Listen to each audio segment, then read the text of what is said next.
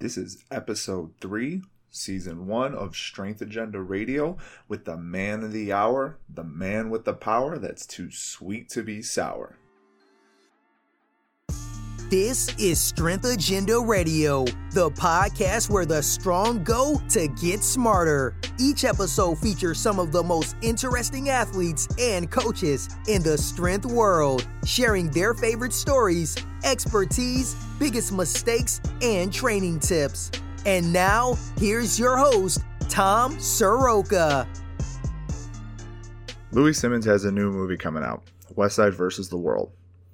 In the movie, he talks about how he's come up with the Westside method, how he got it from the conjugate system of the Dynamo Club, how he implemented this at his gym, Westside Barbell, and how he's used this system to heavily influence the sport of powerlifting as well as other sports and training rooms and gyms across the entire globe.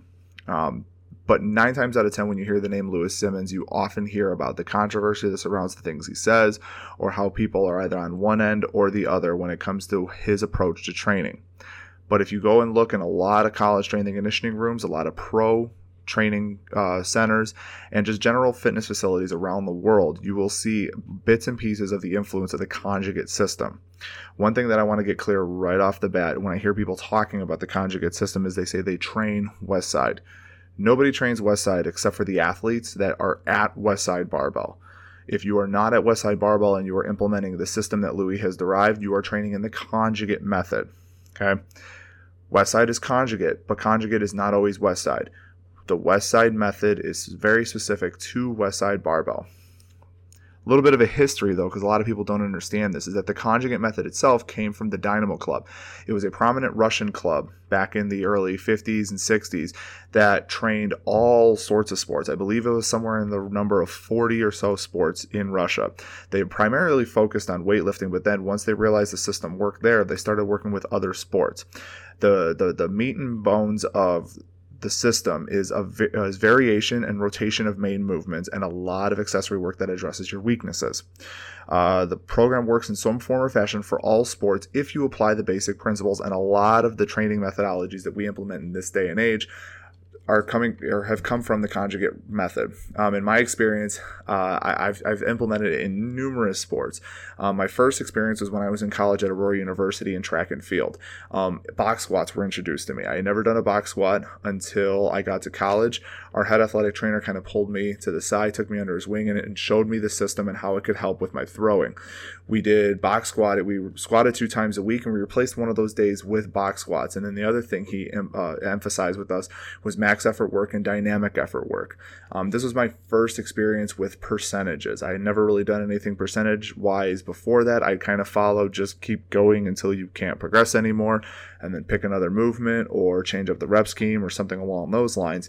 But the dynamic effort taught me how to use percentages, how to wave percentages, and how to use that dynamic effort and that speed work based off those percentages to help improve the max effort work. The two, in terms of accommodating resistance, we didn't do a ton of band work, but one thing that we did incorporate on our dynamic effort days was we had access to a Tendo unit. For those who don't know, it's just simply a device that hooks up to the barbell and it measures the speed. We would use that on our dynamic effort days, or we would use a lot of chains and stuff on max effort and dynamic effort days.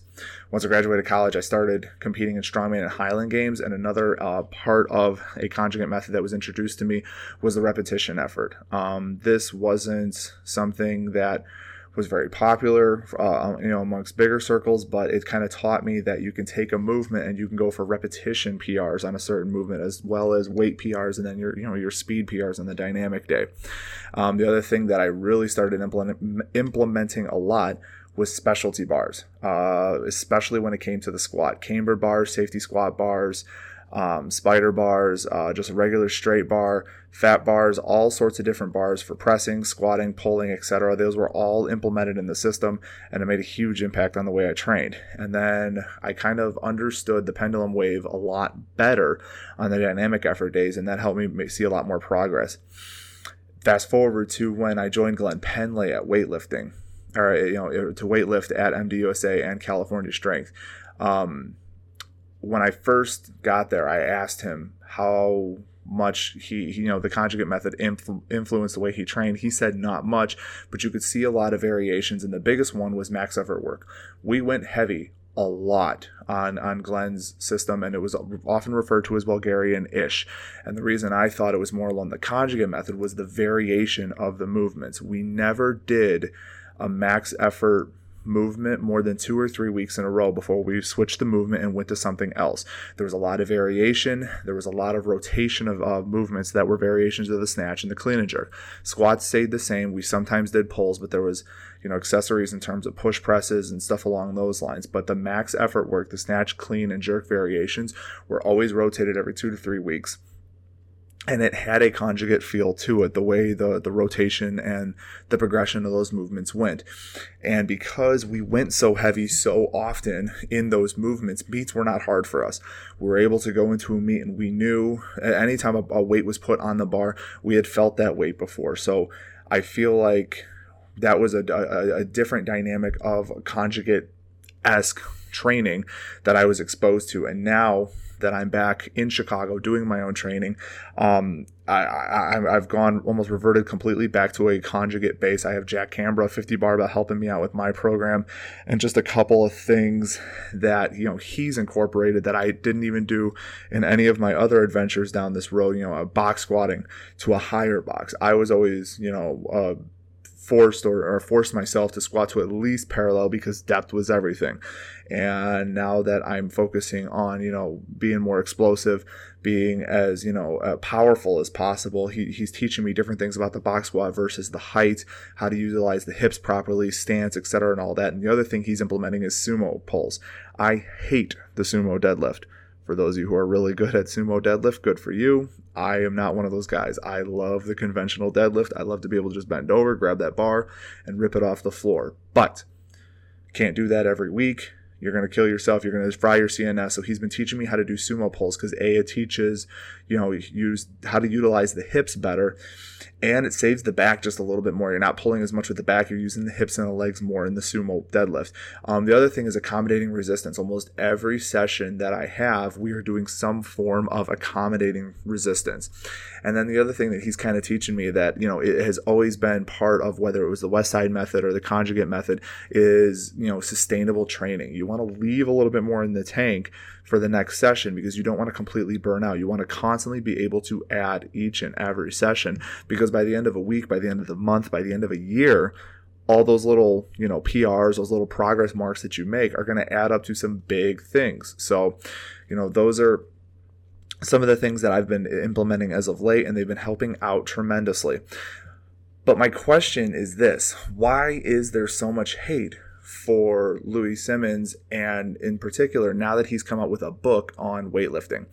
I've listened to a couple of his podcasts. I've listened to a couple other podcasts and talked to some other well-respected coaches on the matter, and I keep hearing one word that makes absolutely no sense to me: technique. They say that Louie doesn't know anything about technique. Westside doesn't teach technique. How can they teach weightlifters about the lifts when they don't know how to do the lifts themselves? I've read the book. I've heard the podcast. I've talked to everybody.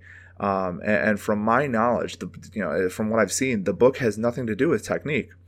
All it simply offers is an insight on strength work and how to make a weightlifter stronger. That is all the book is. And if you've read any of Louie's books, that's all they do. Is they depending on the subject matter, they give you a different avenue to go about getting stronger.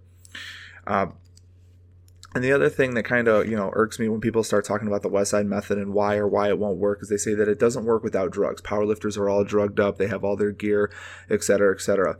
But my question to you is this: how is this any different from the Bulgarian method?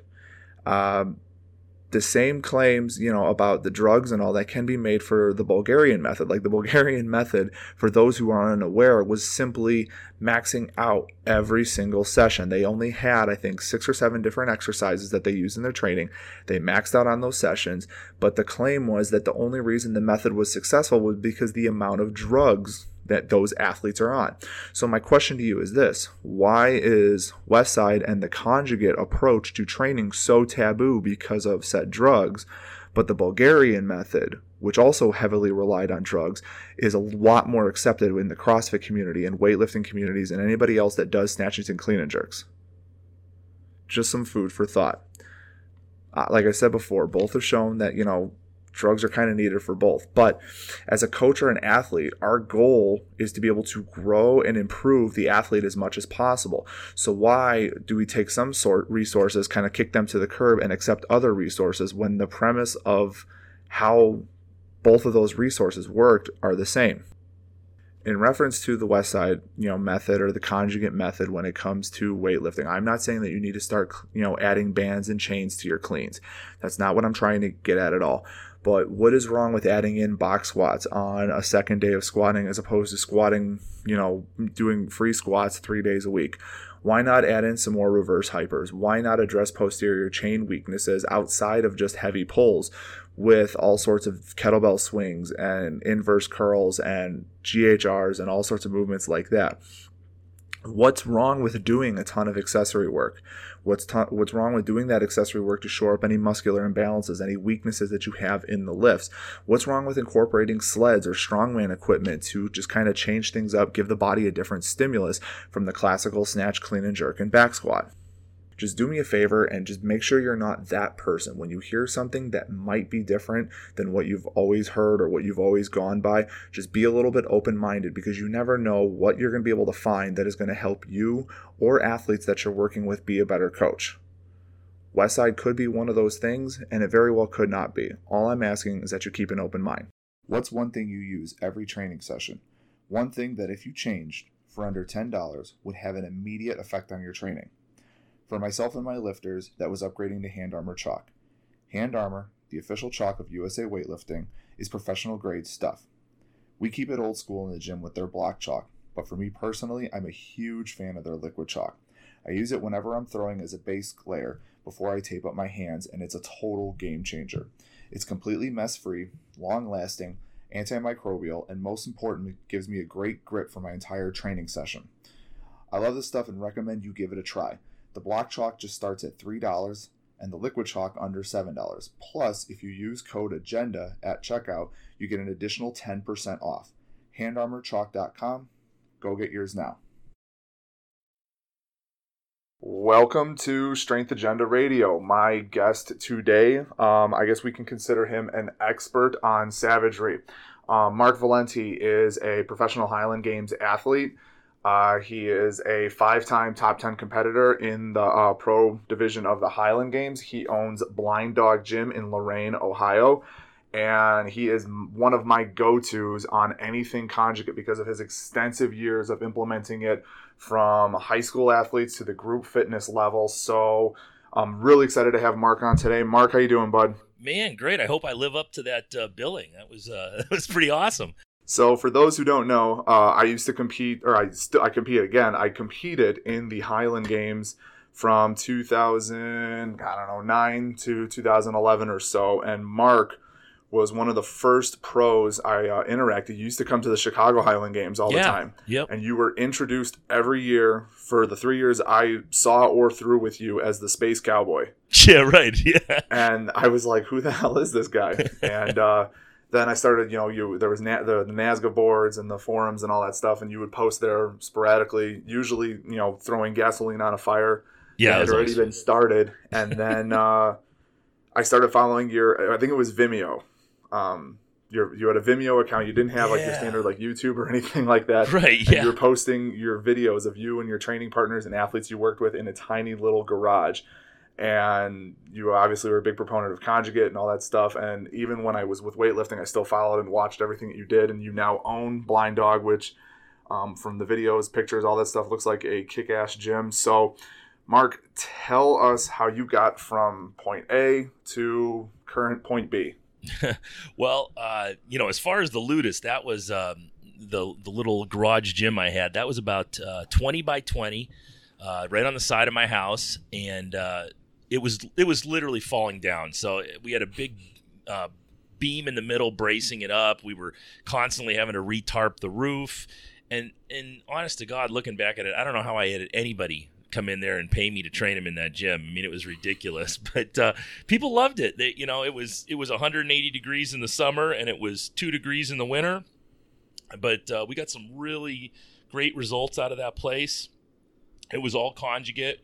We had we would go through sets of bands like crazy because the conditions out there would just eat them alive. And but we were in there running the conjugate program, and that's how I trained for the vast majority of my career was straight conjugate method. I was introduced to it fairly early. Was a young thrower. Got hooked up with a guy named Billy Masters, who was an absolute animal. He was a 950 squatter when the gear wasn't that great, and he was the local bully when we were kids. He was the kid everyone was scared to death of, and I never told him that we were all scared of him growing up. He just thought I was some guy in the gym, and he kind of adopted me and brought me in and showed me everything that Louis had showed him, and that kind of sparked my interest and sparked about a dozen trips down to Westside Barbell to just pick Louis's brain and pick Matt Wenning's brain, and I'm the type of guy that once I get onto a concept, I just ride it until the wheels fall off of it, and that's kind of what I did. Cool. So what does Ludus actually mean? Ludus was and Matt Wenning actually has a gym now called Ludus Maximus, and Ludus was the Roman word for training center, basically, where they would train gladiators. Very and cool. I got it from watching. We were, it used to be just called the Garage, and then I was watching the old Showtime Spartacus series, which was awesome. It was just cutting off heads and having sex and the whole 9 yards, and they were talking about the Ludus where they train, and I thought, man, that'd be a killer name for a gym. So we just made up some T-shirts, and that's how it became the Cleveland Avenue Ludus. There you go. Now, how did you get and start? So go back further. What was your background in high school, college, etc., up until your Highland Games stuff? I played all the regular sports. I wrestled, football, swimming, and my father was a wrestler. I wrestled up until the time I was about a freshman in high school. I happened to see a guy in the newspaper throwing in the Highland Games at a local Highland Games. Just saw a black and white picture of this guy, and I actually knew the guy.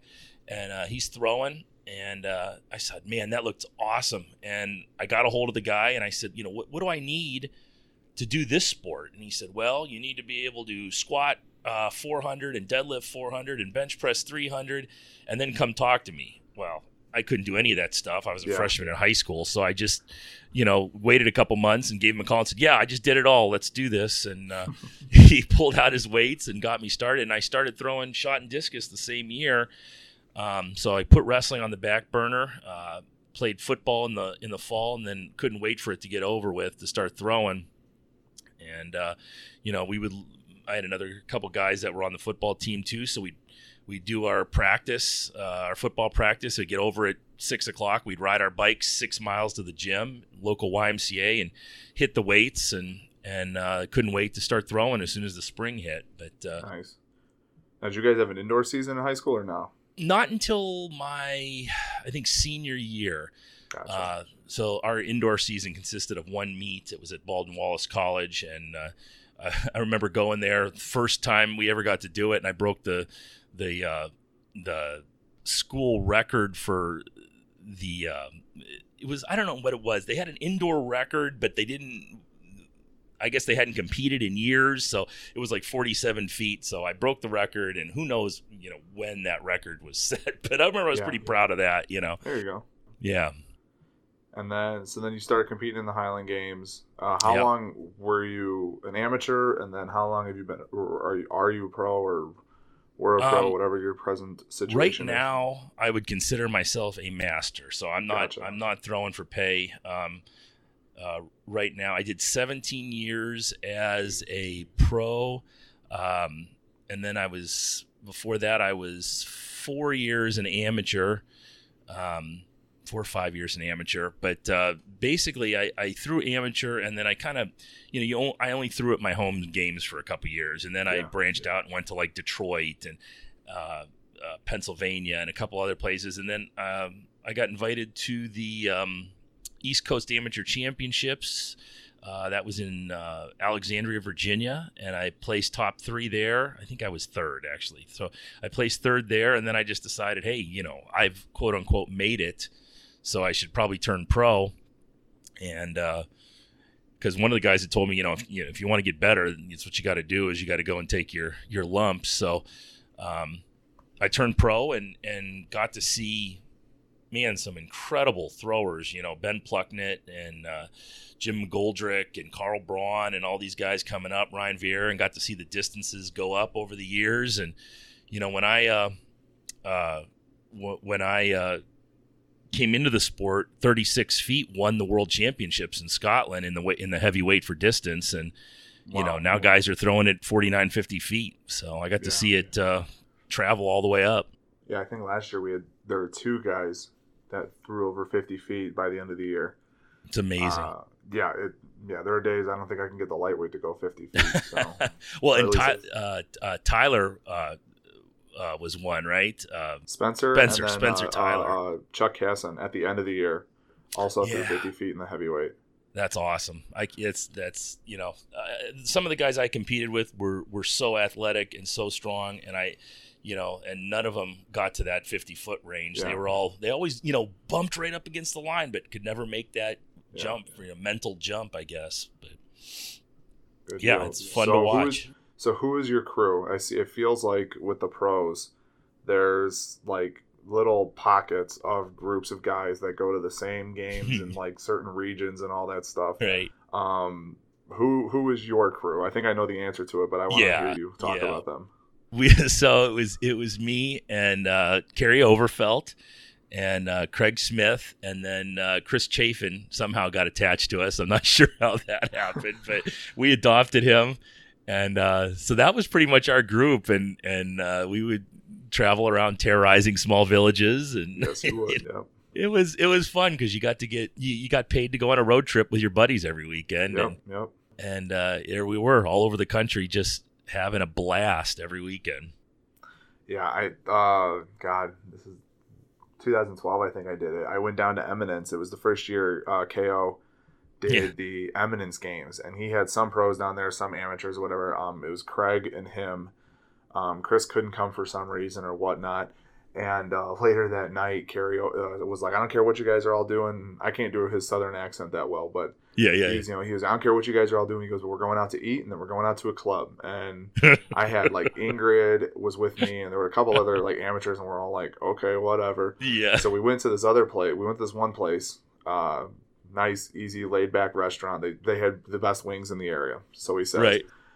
There was a NASCAR race going on. One of the KO's buddies met us there for the NASCAR race and got us kicked out because he was yelling at the bartender because the bartender was rooting for somebody else in the race. Yeah. And KO and his buddy were rooting for somebody else, and they pissed off the bartender enough that he's like, okay, you guys got to go. Yeah. So then KO was like, all right, time for round 2. And we ended up at a place called Neutral One. And it was the biggest dive hole in the wall like nightclub I've ever been into. Like there's this big old lady at the front door, and as soon as me, KO, and Craig walked in, like she was over the moon to see us. Wouldn't leave Craig alone the entire night and all that stuff. And all KO did was just go out on the day. Kearney Smith was with us too. Oh man, I'm sorry, poor guys. But him and KO were on the dance floor the entire time. And just as the night got on, like Craig just kept getting a little more like on edge, and finally around like 1:00 he goes, it's time for us to leave. Like he goes, we are not welcome here anymore. Like we've got to go, kind of a deal. And we had to be like back at the field the next morning at 8:00. And by the time we all got back to our hotel rooms, it was like 1:30, 2 in the morning. And KO was like, all right, I'll see y'all tomorrow. And just went into his room, closed the door. I'm like, so that's what it's like with Kerry. Yeah. Okay, cool, great. He was bright-eyed, bushy-tailed the next morning, ready to go. I'm like, all right. Yeah, I can't tell you how many times that kind of stupid shit happened to us on the road. And to be totally honest with you, I'm amazed you got Craig to come out with you guys that night, because he was always kind of if not the voice of reason, the voice of, I don't feel like doing that. I'm going to sit here and watch my iPad all night, kind of thing. I think it was because it started early enough. Like we finished throwing at like 2. Right. And so we all went, like we were hanging out at the field till like 3:30, went back, And KO's like, we are all meeting right back here in an hour. And everybody was like, okay. And Craig was like one of the first ones there. He had his little fanny pack and his, his little fanny pack, his oversized t-shirt and his, short shorts. And he was ready to go. And I'm like, all right, we're doing, like, I thought we had to like look semi-presentable. So I brought like a pair of khaki shorts and a polo. Everybody else looked, respectable. Then Craig walks out in his oversized shirt and his short shorts, the fanny pack. He might have had flip-flops on. I don't remember, but he's like, all right, he's like, he got in my car and he's like, let's do this. I was like, okay, here we go. Yeah, over the years, there was way too many beer tents and way too many shady bars. And it was, I'm glad I'm married now when I'm not doing all that insanity. And it's a lot better situation. But man, we did have a lot of fun. That was for sure. So you just got back from Iceland, Masters Worlds this year. Yeah. We're in Iceland. Talk about that trip, because between you and Matt, I'm pretty sure I got stone envy watching you guys do all the cool stone challenges out there and just seeing the whole country and all that stuff. So talk about Iceland. How was that? It was and my wife and I are definitely Caribbean people, I mean, if I'm going to take a vacation, it's going to be somewhere where I can just sit out in the sun and bake. And everyone was like, dude, why don't you go? You got to go. And finally, I just got talked into going. And so I got a hold of Matt, and just by coincidence, he said he was going to be there. He didn't even know Masters Worlds was happening. And he said, hey, do you want to come up to Husafell and lift the Husafell stone? And I was like, fuck yes. So we flew in. We flew in overnight. So we got on the airplane at 5:30, 6 o'clock our time, and landed in Iceland at 5:30 in the morning. So no sleep. Get a hold of Matt. He's like, yeah, come on over. We go over there, and we ended up, me and my wife, Matt and his wife, and then the camera crew, Brock and his wife, who's the camera guy. We went up to Husafell. We ended up getting there. I don't know, it was probably like 1 o'clock in the afternoon, so like haven't slept forever. But I was just so jacked up and giddy by the time we got there. You pull up and you see that goat pen that you've seen on videos and pictures, and I mean, this is Iceland. There's no signs that say this way to the Husafell stone. You have to find this thing, and it was like a 2-hour drive up there, and we pull up, and the hairs stood up on the back of my neck, and it was just like, holy shit, I can't believe I'm going to do this. And we played with it a couple times. We each took a couple pulls on it, and it didn't feel great. I was like, oh shit, this thing is heavy. And how heavy is it? Finally, it's 419 pounds. And there's no tacky. There's no tacky, no handle. No handle. I didn't want to wear a belt because like the guys I've seen do it, that just walk up and do it. They weren't wearing belts. It was like just part of the adventure. So we went up, and Matt, man, hey, for as screwed up as he is right now with his knee, he was able to lap it, and you could tell he was thinking about taking a couple steps, and everyone was like, don't try it, don't screw anything up.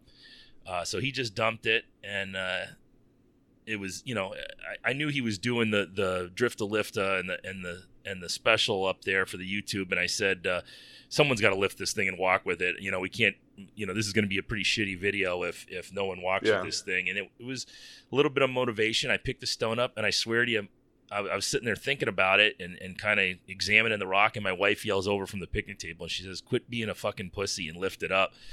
And I was like, all right, let's do this, and I lifted it, and I got about a quarter of the way around, and I saw, said that was it, I'm done. Hey, that's further than some. I mean, some people don't even get the thing in their lap. Like I was talking to Terry Smith, because he was up there for Masters World as well. Yeah. And that's like, I have a list of different stones in the world I want to lift, and that obviously the Husafeld's on there. I think my long monkey arms will come in a little bit more handy than somebody like Terry. Terry said that his problem is he couldn't get his hands around it. Yeah. It literally just sits in his hands because he's got short arms. And I kind of had the same problem, but Terry's so barrel-chested. Yeah, he is. He's probably way worse than I am when it comes to that, as far as, arms compared to his chest. So, you got way further than, I still see the video. I think it's Sam McMahon just picking it up like it's nothing and just doing a whole lap. I think there's 3 challenges at Husafell. There's I didn't even know that until after I lifted it. Yeah, somebody else was telling me about it, that the first one is you pick it up and you make a lap around the pen. Right. The other one is to lap it and place it on the goat pen, or on the entrance of the pen, or something like that. And then what's the third? I don't know. Remember what the third challenge is? I think there's two platforms. So the one challenge is to put it on the short platform. The other one's to put it on the higher platform. Gotcha. But of course, I didn't even know that until after we were done. But what everyone sees is they want to see you walk around the goat pen with it. Oh yeah, for sure. And then, but so I mean, it was amazing, and it was definitely the highlight of the trip for me on day one. And and then a couple days later, we went up to the national parks up there, and there was four more lifting stones up there, and I ended up doing the smooth ones, right? Yeah, they were. I mean, they are, and everyone tells you, oh, they're super slippery, and you're like, yeah, whatever, it's not that heavy, But I couldn't get that 150 kilo one off the ground. It was just. Every time you go to grab it, your fingers would just slip off. But a couple guys that were, I think Lance Keane from Australia, he was able to lift it, and so I mean, it's definitely doable. It's so all I got to do is just put those on platforms, right? Right. Yeah. It's funny, I mean, like I said, it's Iceland. It's just a stone platform where people have slammed this thing down on 100 million times, and it was no cool. Chalk, no tacky, no nothing like that. No chalk, no tacky. I mean, I'm sure some guys do, but I wasn't going to go through all that. If I'm going to lift it, I'm going to lift it the way they lifted it 400 years ago. Yeah, because Terry sent me he posted on Facebook the picture of the stones, and it was one of those things where he kind of it was saying that like they used to do the fishermen used to do it coming off the boat, so they'd be like soaking wet from their travels, walk over, grab the stones, and put them on there. I'm just like, yep.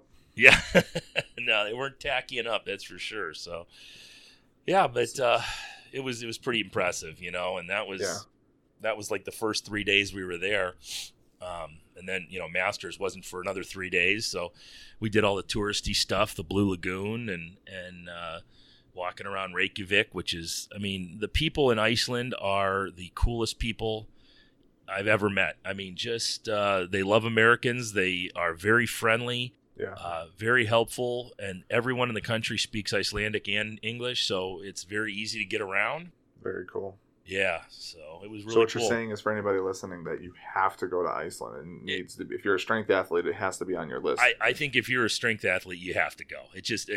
And I wouldn't have said this until I went, but it's definitely a once in a lifetime trip, and go and lift those stones, man, and just walk around the country and soak up that vibe of 500 years of Northmen just going out and causing chaos and havoc, and there's something about the place for sure. Nice. Let's switch gears just a little bit. So watching the Ludus, watching you train now at Blind Dog and all that stuff, you started out as a CrossFit, you're unaffiliated now, but you implement the conjugate method on a grand scale, I would say. Yeah. You've worked with numerous high school athletes, which I think when it comes to athletes, it's kind of a no-brainer how the conjugate method works. A lot of college strength and conditioning programs use it. A lot of like professional athletes will seek out Louis at Westside Barbell and work with him and all that stuff. But the thing that intrigues me is you do it with the group fitness demographic. So soccer moms, doctors, lawyers, teachers, etc. The people that just want to come in and work out for an hour or hour and change or whatever. Like, you implement this program with them. Talk about that. Like, how does that work? What do you go through? Like, what's the mentality? Like, how do you set that up, like month to month, week to week, training block to training block, and all that? And what kind of results do you get? Have you been getting from your members using this the method? It's a really weird environment, and we started out, trying to basically, I think the way most functional fitness gyms start out, just trying to find our way. My wife was a regional competitor down in Texas, and we were just trying to figure out, how are we going to train these people? And eventually we just said, you know what, we're going to go back to training the way I've always trained people, and that's with the conjugate method. And like I said, I'd taken about a dozen trips. Me and Carrie and me and a few other people would go down to talk to Louis and just keep our mouths shut and our ears open. And I would take stuff back and implement in the Ludus. But when we opened Blind Dog, we kind of created this community of people who come in wanting to look good and just get healthier, and then within a few months they're trying to break deadlift PRs, and it becomes an obsession for them, just like all of us have gone through, where you just kind of get addicted to that iron. And there's definitely people who Blind Dog isn't for them, and for them there's 15 other functional fitness gyms in the area they can go to, but we get this weird group of people who have just become addicted to the weights. And the way we implement it's not ideal, and as far as I'm concerned, I'd like for them to be able to do a Monday, Tuesday, Thursday, Friday split, just like I currently do and have always done. But as the week goes on in the gym, my Mondays and Tuesday max effort days for people are packed to the roof. Wednesday gets a little bit lower. Thursday gets a little bit lower. Nobody shows up on Friday. It's as the week goes on, people are getting beat up, and they're not high level athletes. They're normal people. And so what I do is I try to get all 4 days in, Monday, Tuesday, Wednesday, Thursday. And then they can have Friday, Saturday, Sunday to rest if they want. So it's not the ideal way to implement that system, but it's the way we implement it, and it works really well with them. We'll run 70 to 100 people through there every day, and all my instructors are CrossFit L1s, but we're going to move them all over to the Westside Cert as their certifications drop off, because that they're getting an education in conjugate, and they're really good at it. It's to a point now where I have a real confidence in my staff that I've never had before, and we have some very accomplished people on the staff. And as far as the results we're getting, it's really been fantastic. We've got, I think, 20, last count, I think we had 21 girls over 300 pounds in the deadlift. Jeez. We've got probably a similar amount of guys over 500 pounds in the deadlift.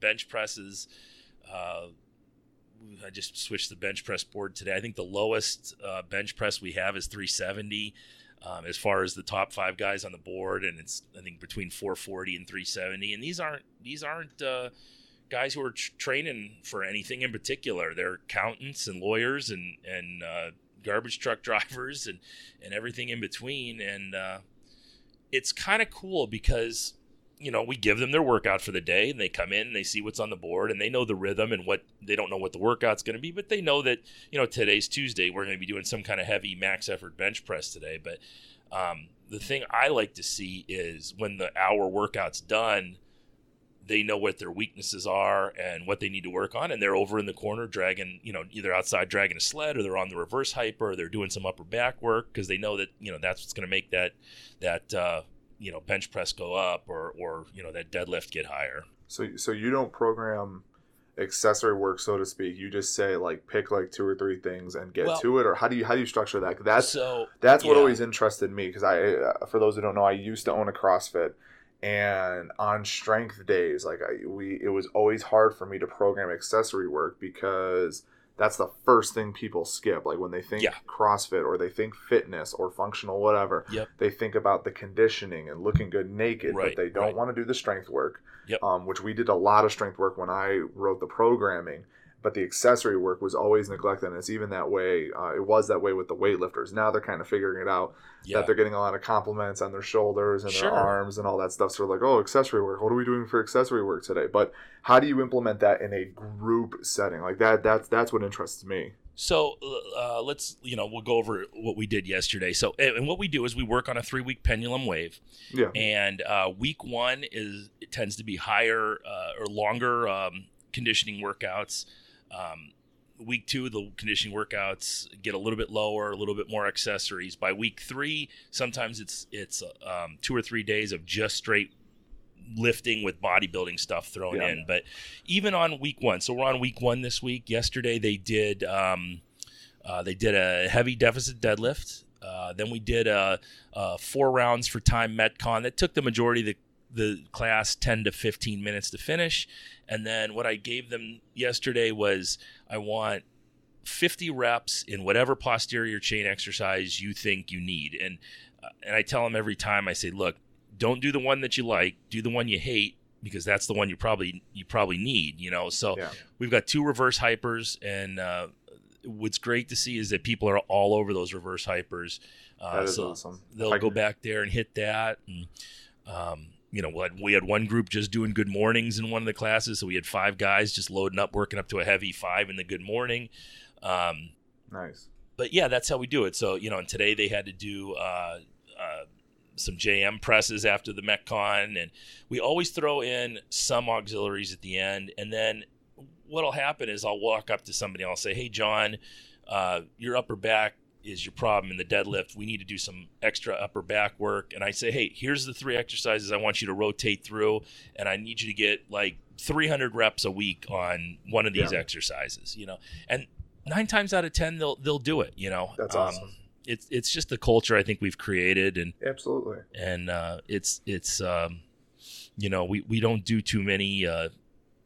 We keep the conditioning under 15 minutes and under most times, just to make sure we get everything in, and we don't do those long grinder 30-minute workouts most days.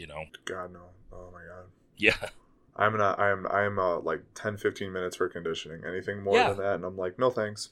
Yeah, and I don't think you need much more than that. Miranda Oldroyd talked about, she put out a blog a couple years back saying, if you think that these 30-minute grinder WODs are what are going to get you to regionals, you're crazy. That's not what we do. We go really fast. We work the auxiliaries. We work the heavy lifting, and you have to be able to do everything. But doing a 30-minute Metcon every day is not going to get you where you want to go.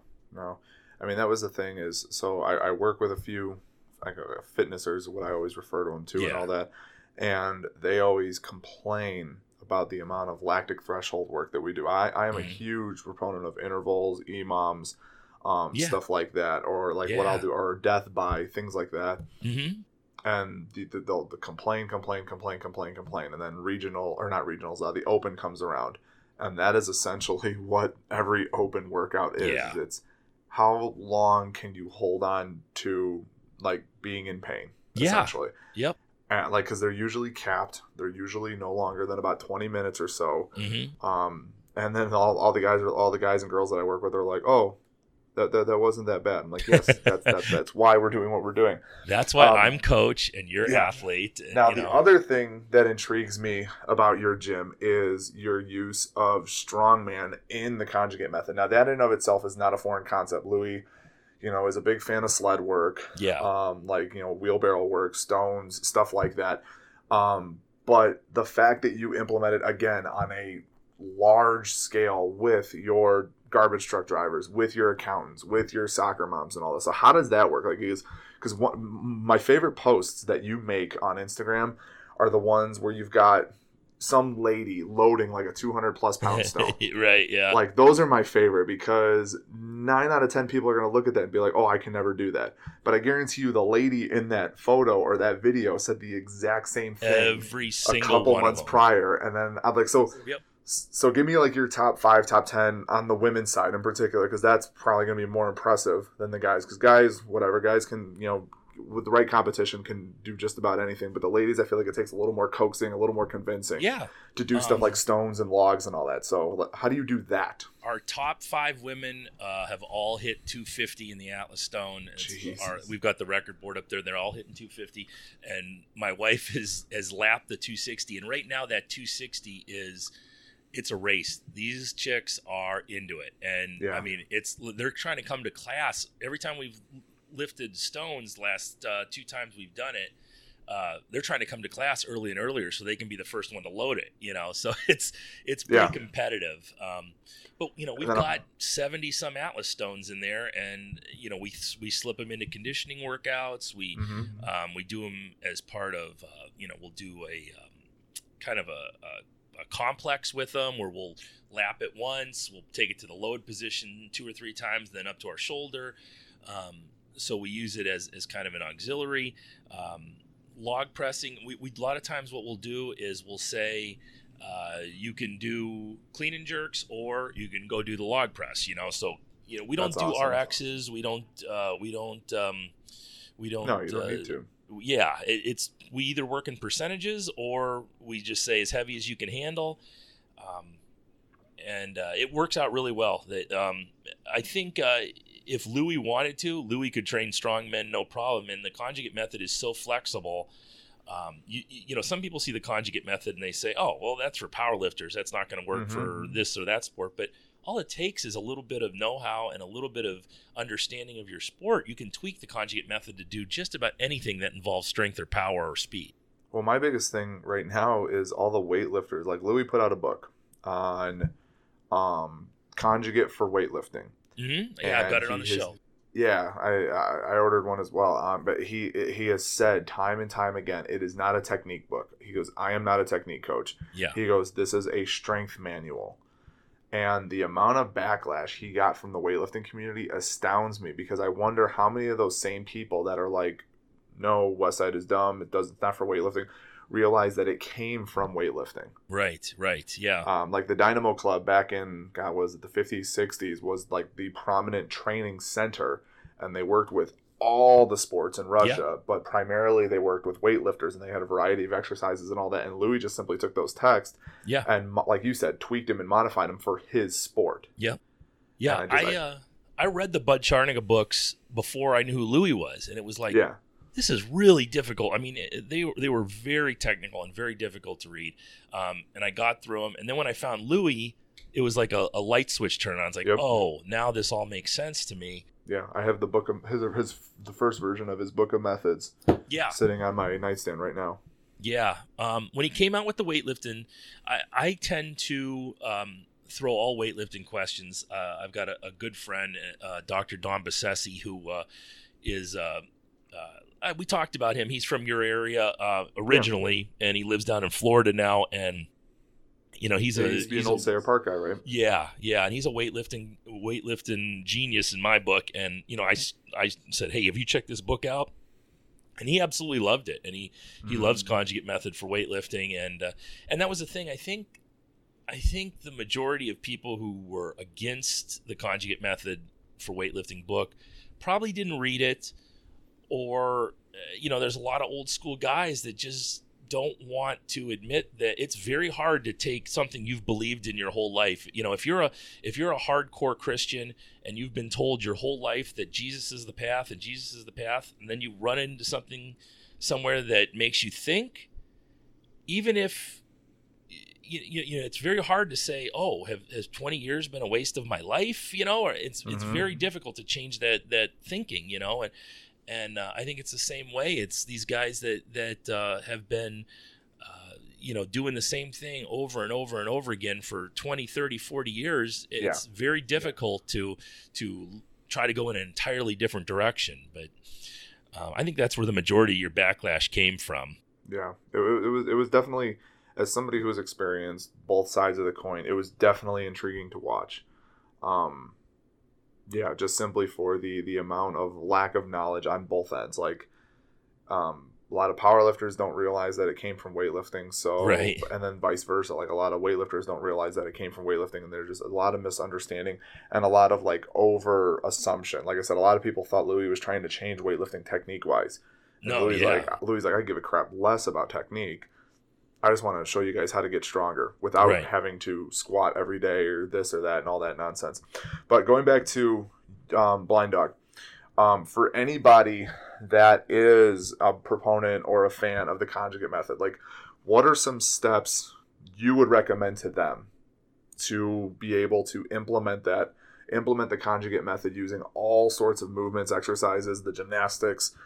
Because that was a favorite part of mine. The CrossFit coach I used to work with, Rudy Nielsen, his way of taking, he's a big conjugate proponent as well, but the way he would implement the conjugate method with gymnastics movements, he was a big max effort in terms of the handstand push-up stuff like that, and then he was a repetition effort. He didn't do too much. Obviously, you can't do too much with bands and stuff like that, but he would do Sure. a repetition effort based on percentages of your max effort work. What would you recommend if somebody wanted to implement it on a larger scale or with like a group setting? Like, what are some steps they could take to have the proper, I don't know, confidence, knowledge base to get that going? Well, and that's you just hit the nail on the head. I think it's having that knowledge base. I think if you're going to implement the conjugate method, I think if you're anywhere near Columbus, Ohio, your first step is just go down there and watch and just hang out at Westside for the day. Louis is very good. He loves to talk. He wants to bring it to more people. You know, he didn't know me from Adam, and he wouldn't know me now if I saw him. He's not real good with faces and names, but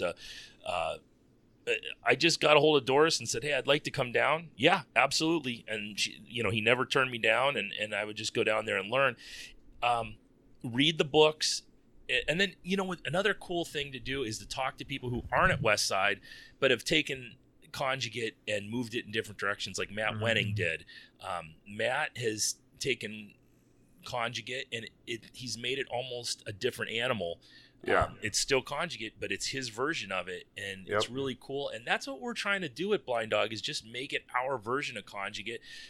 We don't do a lot of gymnastics. I always tell people, if you like CrossFit, that's great, and you're going to get some aspects of that with us, but you're not going to get high level gymnastics. You're not going to get high level weightlifting.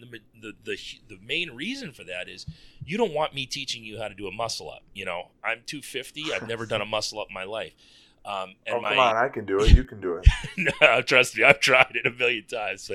And you don't want me teaching you cleans and snatches because I can't even hold a rack position. But. Yeah. My wife is fantastic Olympic weightlifter. If we had a kid come in and wanted to be an Olympic weightlifter, I would do the programming. She would do all the technique work, Yeah.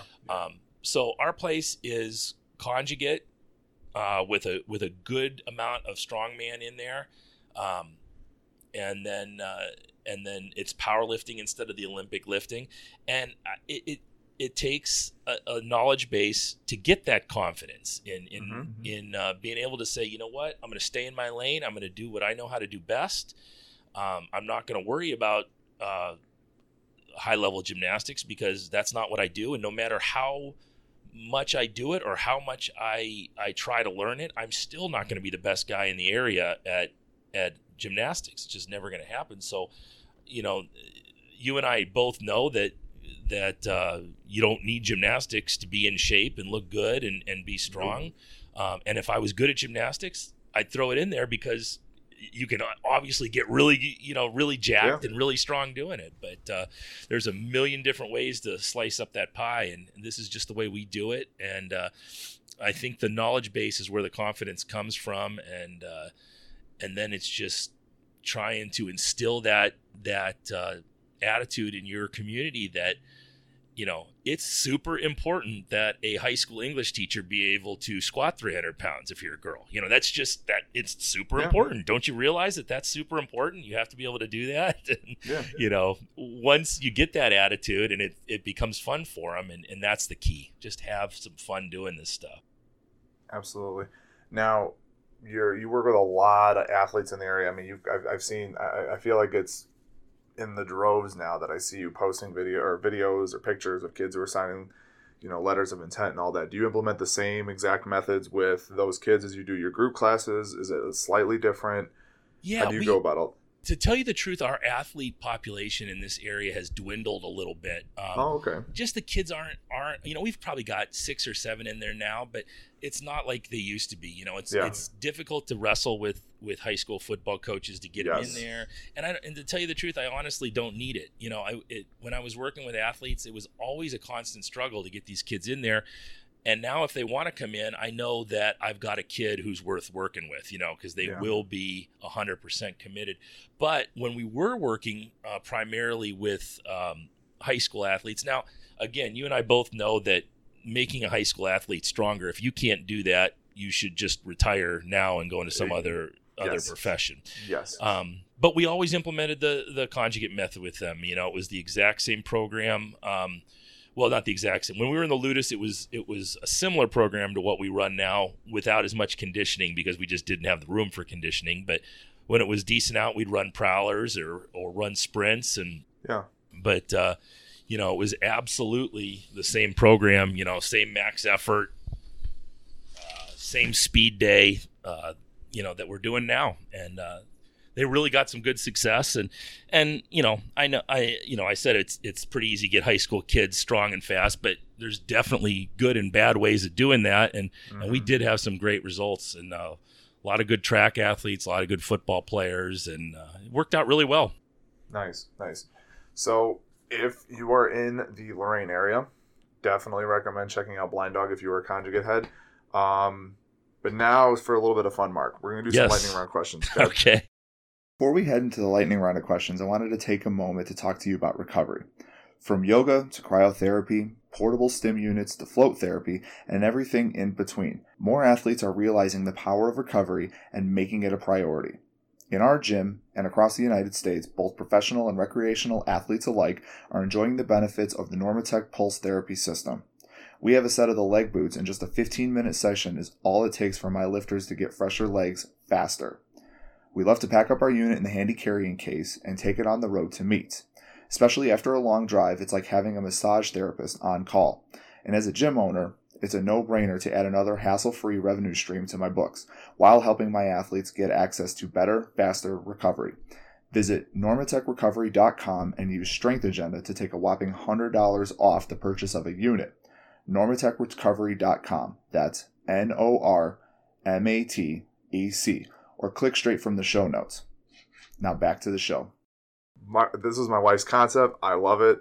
And it's just, we got a little bit of time here, so I'm going to ask you 5 questions, just off the cuff. Some of these might be repeats, so I apologize if people have heard them, but oh well. So first one I want to ask you, if there was one state in the entire United States you could get rid of, which would it be and why?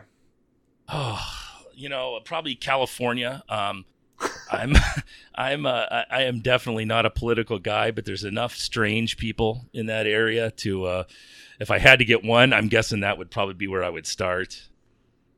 Nice. That's better.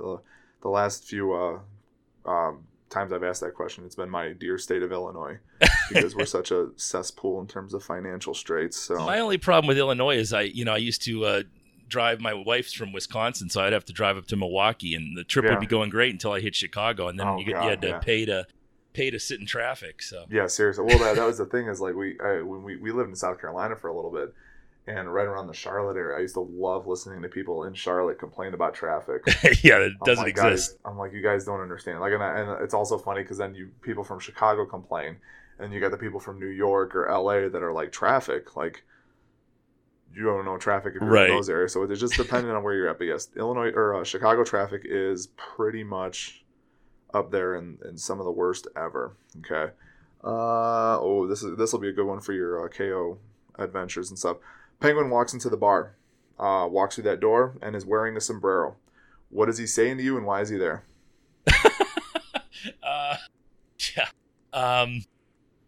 Man, he would probably be looking for the nearest Inuit tamale restaurant, I'm guessing, something like that. There you go. All right, little more serious, but are you a hunter or are you a gatherer? I would love to be a hunter. I guess I'm more of a gatherer because I will go shopping and hit the grocery shopping pretty hard. But I wish I had that whole ability to go out and bring down a deer and gut it and have my own meat. But I just didn't grow up with that skill set. There you go. Your favorite 90s jam? Windows down, you're driving down the road. What were you rocking out to? 90s. So music pretty much ended for me in 1992. So okay. I'm probably going to think like late Motley Crue, something like Kickstart Your Heart maybe, or something like that. There you go. I'm an old hair metal guy. All right, and then last one. If you were a pro wrestler in the WWE, what is your name and what is your walkout song? Wow. I wrestled for about 15 minutes in the late 90s. And I was, they made me Mark the Predator Valentine, and I came out to Bulls on Parade. So That's pretty legit. I guess I'll take that. Yeah, that is. I would take that. That's Mark the Predator Valentine. They thought Valenti was too ethnic sounding, and that people would screw it up and call me Valentine anyhow. Which they for sure. Yeah, just change that. All right, well that does it for that. Mark, plug time. What are you gonna plug? Instagram, we are Blind Dog Strong, or at Blind Dog Strong. We have started our own podcast, the Refined Savage podcast. Oh my God, I forgot to mention that. That is phenomenal. Thank you, I appreciate it. My last, the when talking about the Stones, when one of the guys was talking about taping change plates to the Stones just so he could edge out the other guy, I was dying laughing. I'm like, that's genius. Why haven't I thought about that with our sandbags? They've asked me for sure if they could do that. But yeah, we're having a good time doing it. The Refined Savage podcast. We've got about 8 episodes up. We do a lot of strength training. We do a little bit of kind of offbeat history stuff, kind of Dan Carlin, Daniele Boelli style, and then we'll do just a conversation between me and Tom Waynick, who's my co-host, and we just will rant on stuff. So check that out. And that's pretty much it. The gym and the podcast, and man, we're having a blast doing it. Absolutely. Well, thank you very much for being on. And thanks for having me. This has been phenomenal. Hopefully, you guys took a lot away in terms of implementing different training systems into a group setting. In particular for this one, the conjugate method. Check out Strength Agenda Radio. Check out www.thestrengthagenda.com. I am Tom Soroka. That is Mark Valenti. Thanks for tuning in, guys. Thanks for listening to Strength Agenda Radio. Be sure to visit strengthagendaradio.com to join the conversation, access the show notes, and discover exclusive offers and resources for our listeners. Until next time, train hard, lift heavy.